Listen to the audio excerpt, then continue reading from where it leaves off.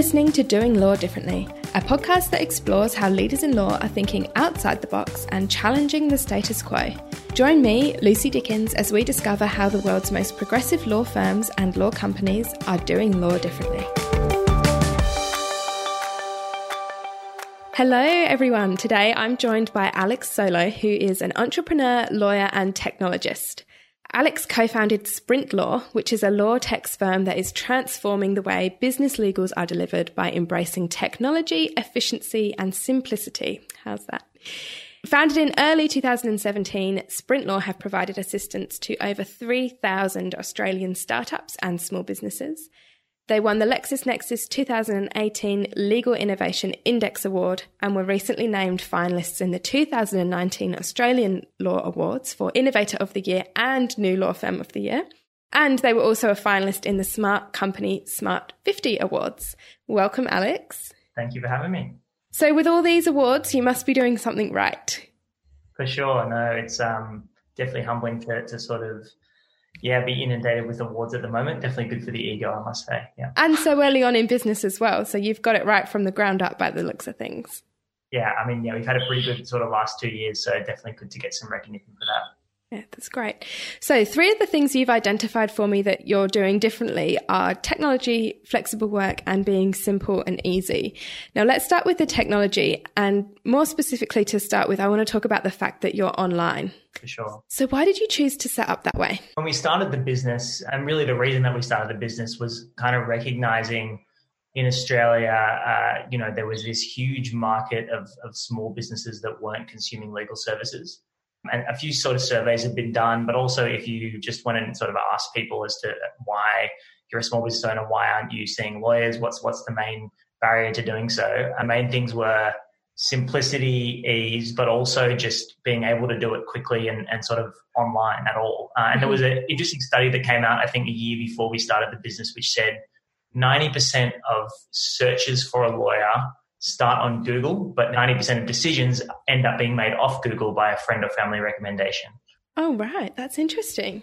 For us, seeing that, looking at what page you went on Google, like what was returned when you searched I need a lawyer, was sort of websites that look like they were made in the 1990s, where lawyers talk a lot about themselves and what they do rather than breaking things down for a client. We started to see this real opportunity to sort of redesign the firm for the 21st century way, like the way you consume all sorts of other kind of services. Yeah.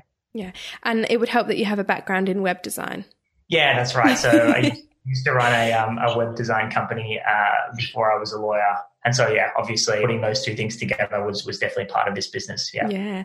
Your clients are small business owners. Was one of the barriers for them that they needed to access legal assistance during the hours that they were also running their business? Is that why one of the reasons why the online thing came about?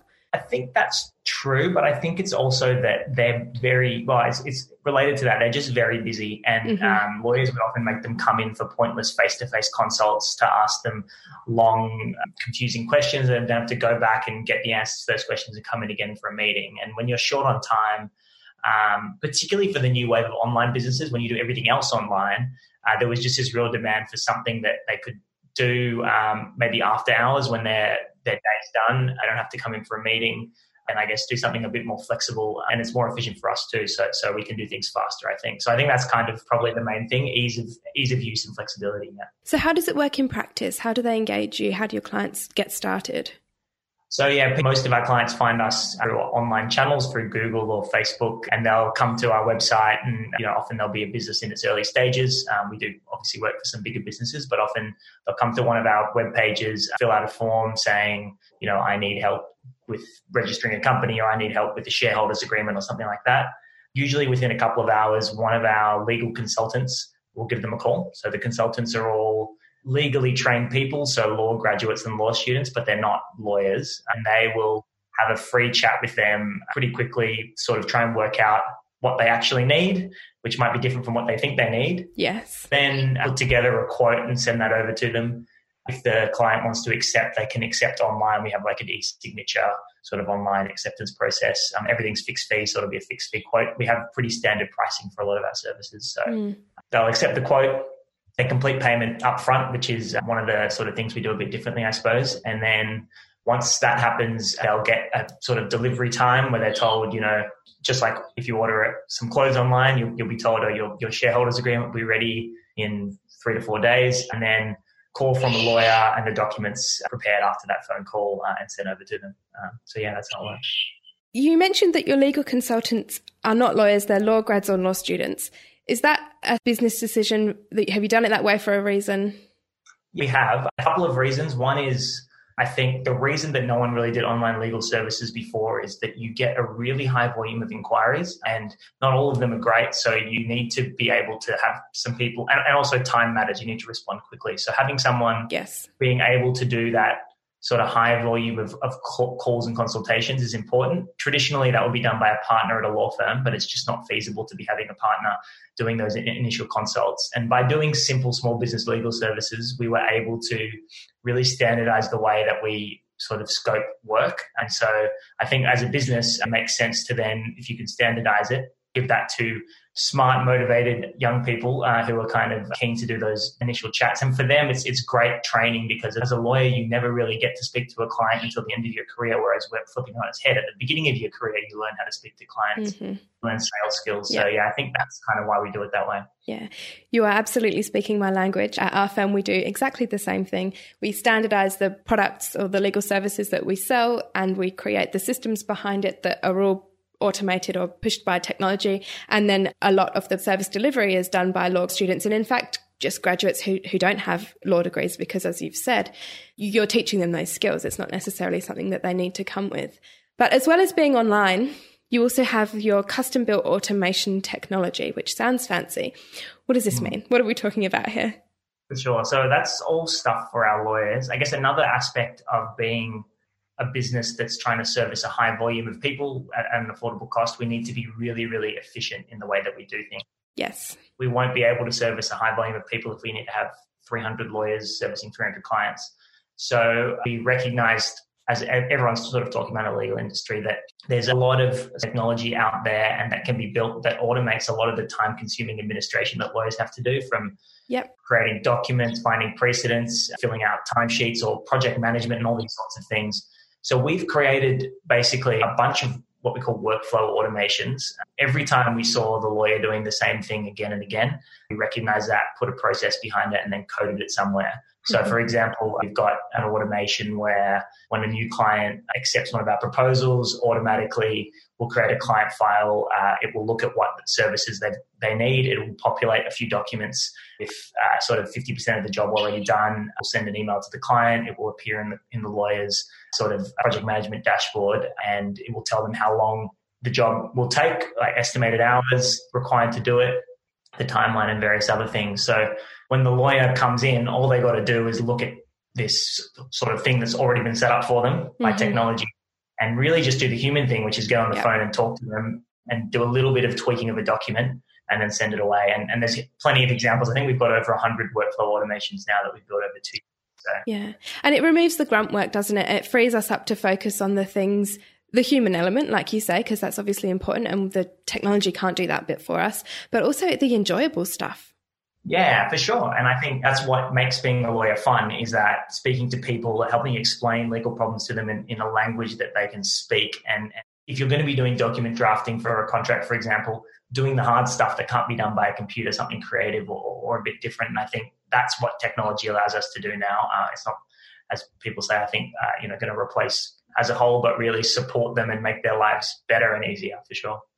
And to create these workflows, is this something that you've built in-house, or are you using software that you've purchased? Combo. We have the philosophy of if it's already been built, don't try and rebuild it, just to say that you did something. And so we used a lot of open source and even closed source software tools, things you can, we started off using things like Trello in the early days of project management. We've migrated from that, but a lot of that stuff's being used. And then I think we've built a few custom applications where really there was nothing on the market that did what we wanted. And we used Zapier a lot in the early days for workflow automations, which you may have heard of, which is a sort of online tool that allows you to easily automate things. And then after that, we've had to do more complex things now that we have hundreds of them. So we've ended up building some things completely custom as we've grown. Definitely in the early days, it was a matter of finding something that was out there and hacking it into shape so it could do what we wanted. And isn't that the perfect example of how modern lawyers need such a broad range of skills? It's not just the legal theory is not enough anymore.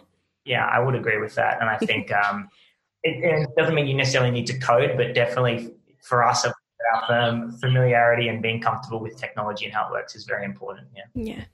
So let's talk about your flexible workforce. So obviously your automation technology is helpful there, because if things are already virtual, already online in the cloud, however you want to describe it, your staff will have access to whatever information they need, I guess, from anywhere.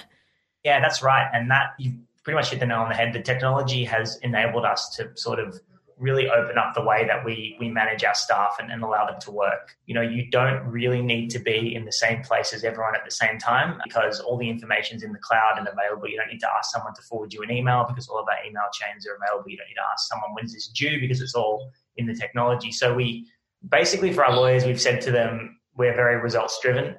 They've got KPIs, and we say to them, pretty much you can work at sort of whatever times that you want, whatever hours of the day, as long as you manage your clients and the calls. And we have a once a week lawyers meeting and daily stand-up catch-ups just to make sure everything's on track and they can sort of ask questions. And we have online chat rooms where the lawyers collaborate and sort of work out how to resolve problems. But really, it's a pretty flexible sort of job. And I think people love the autonomy. I mean, people still come into the office because they like to, and it's a fun place to be, but they don't have to be here. They don't feel like they're being micromanaged and people watching over their shoulders. So yeah, it's I think quite a different culture to what most of the law firms I've seen have. Your workforce was designed around lean startup and agile project management methodologies. Tell me, what does that mean in practice for you? Two things. From the beginning, there's this concept in lean startup and also in agile of sort of MVPs and building things for the customer. Yes. Which, yeah, sounds like you're familiar with. But the idea is, before there was these sort of methodologies, people would think of an idea, spend 6 months, 12 months planning this idea without really testing it with the market, and then they'll go invest all this money to build it and launch it, only to find out that no one wants that thing at all. The idea behind lean and agile is build something quick, test it with the market and iterate different versions, and then you'll find out what the market actually wants. So we've applied that, I think, in building the business from the beginning. As a whole, Sprint Law was that. That's where the sprint and Sprint Law comes from. It's a term from agile, which is about iterating sprints. I was going to ask you if that was where it came from. Yeah. It's not about running fast. It's definitely not about running fast, although that's a nice sort of double entendre there. But for us, in the early days of the business, we knew we wanted to solve this problem of non-use of legal services, but we didn't really know what the solution was. And we thought, well, let's find out. Are we going to be a completely app-based tool where people do their own legal docs, or are we going to be a law firm? And do we need to have a sales team, or can we have an e-commerce shop online? And these questions, we didn't just pick one and spend a year building it. We just launched Sprint Law straight away, listened to customer feedback, and evolved into what we are now. And that's where our models emerged from. It's something that really is built for what people seem to want at the moment. And so that is the sort of big conceptual injection of Sprint and Agile into our model. On a day-to-day basis, I mentioned those things like stand-ups. That's a concept from Agile. So we have daily stand-ups, and that really helps ideas flow. People are always raising issues. Lawyers can say on a day-to-day basis, this project management system is bothering me. Can we fix it? And then, within 2 weeks, we've fixed those problems, and it's not this big cumbersome process you might have in law firms with pilot programs and stuff like that. So yeah, those are a couple of examples. So with your background in law and technology, how did you come across Lean and Agile? And did you do training? Did you just read the books? How did you get up to speed with all of this? Yeah, good question. I think I probably came across Agile I was a technology lawyer, so I worked a lot with technology clients, and Agile is very big in the tech world. And probably as a business, we've looked to the tech industry as a yardstick for how to be efficient and how to do things. If you look at the way that even web design companies are running, but also technology businesses are running, they're the techiest people out. And so even the small businesses in that industry are very, very efficient, and they do clever things. They may not have some of the other skills that we have in the legal industry, but in terms of how to run an efficient business, they're a good place to start. So I think it was probably picking up those terms from those industries. With Lean in particular, I obviously read Eric Ries's book, The Lean Startup, at some point. And then when I was at Clayton Utz, which was a big firm I used to work at, I did a training in Lean Startup there as well, which was very, very helpful. It was a really intensive sort of 2-week, 3-week course, but it went through with an example like how to go from problem to solution At the time, I'm like, oh, these are all great theories, but how am I going to use them in practice? But since I've started running the business and actually doing it, you start to see how important that style of thinking is. Yeah. Yeah, I think that's a really good point, especially because the examples that you read or that you hear about when you think about these kinds of methodologies, none of them come from law. So you can think, oh, that's all well and good when you're in tech to, build an app and get it up and running. But how does that apply in my day to day? But like you say, when you actually start doing it, you realize how those kinds of tools can be used.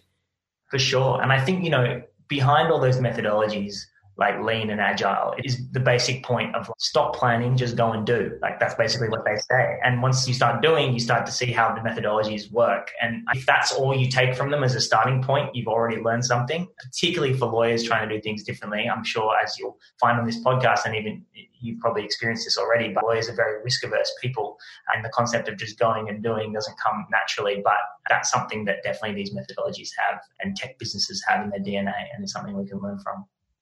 Now, the third thing that you say makes you different is that you're simple and easy.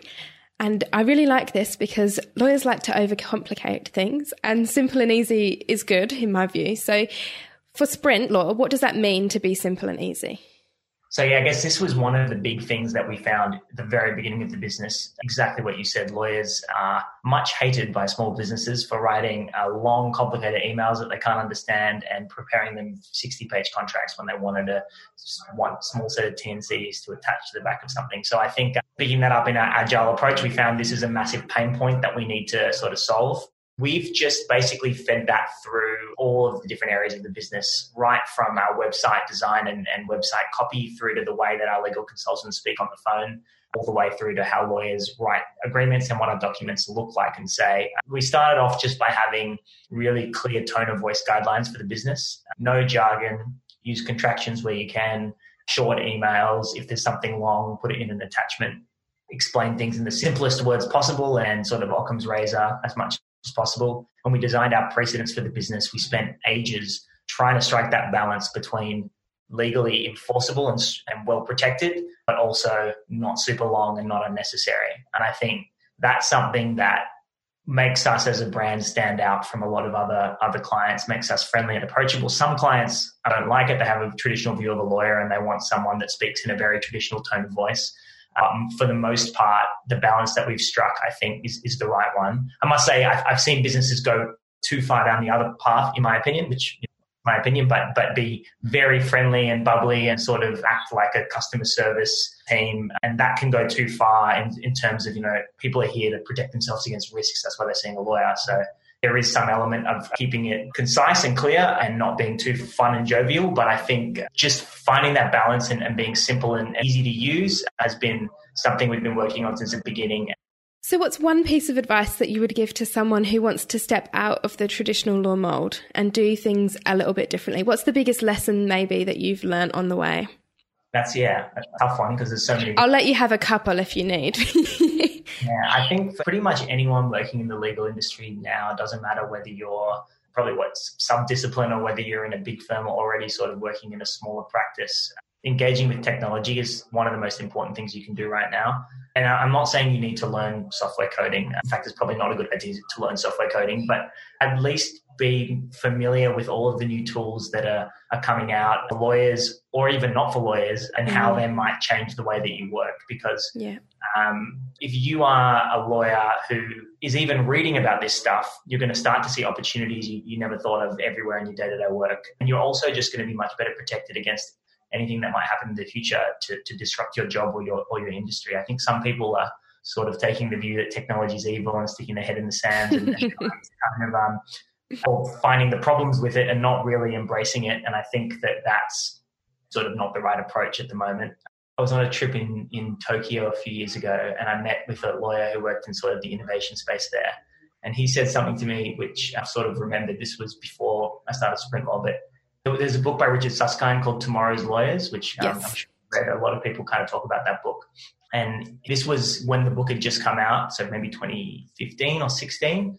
And he said, if you see this book on the bookshelf of a lawyer, make friends with them. And I think it's not really even about the book, but it's just about the mindset. If someone's thinking in that way and thinking about the future, going somewhere or going to be doing something interesting. And that's definitely, anytime I meet someone that's read that book, I have a good conversation with them and they seem to be doing something smart. So yeah, that's probably my main takeaway. I want to ask you one last question on that technology point, because it's something that's come up for me a few times lately. I think you're right in that a lot of people put their head in the sand or kind of hide away from the technology. And then I think on the other hand, you've got the people who want all the tech. They want everything going, the latest and greatest of everything, and they don't necessarily know how to use it, or they don't even use it at all. I think there's a balance between working out what you actually need and then finding the technology to do it, as opposed to finding the tech and then seeing how can I implement it. And I'm interested to see what approach you took with SprintLaw. Did you start with the tech, or did you start with this is the idea and then go looking for something that could make it happen? Very, very good question and a good point, I think. Definitely people using tech for tech's sake is a big thing, and actually making their lives more cumbersome by using technology than more efficient, just because they want to be on the latest and greatest. So I think that's true.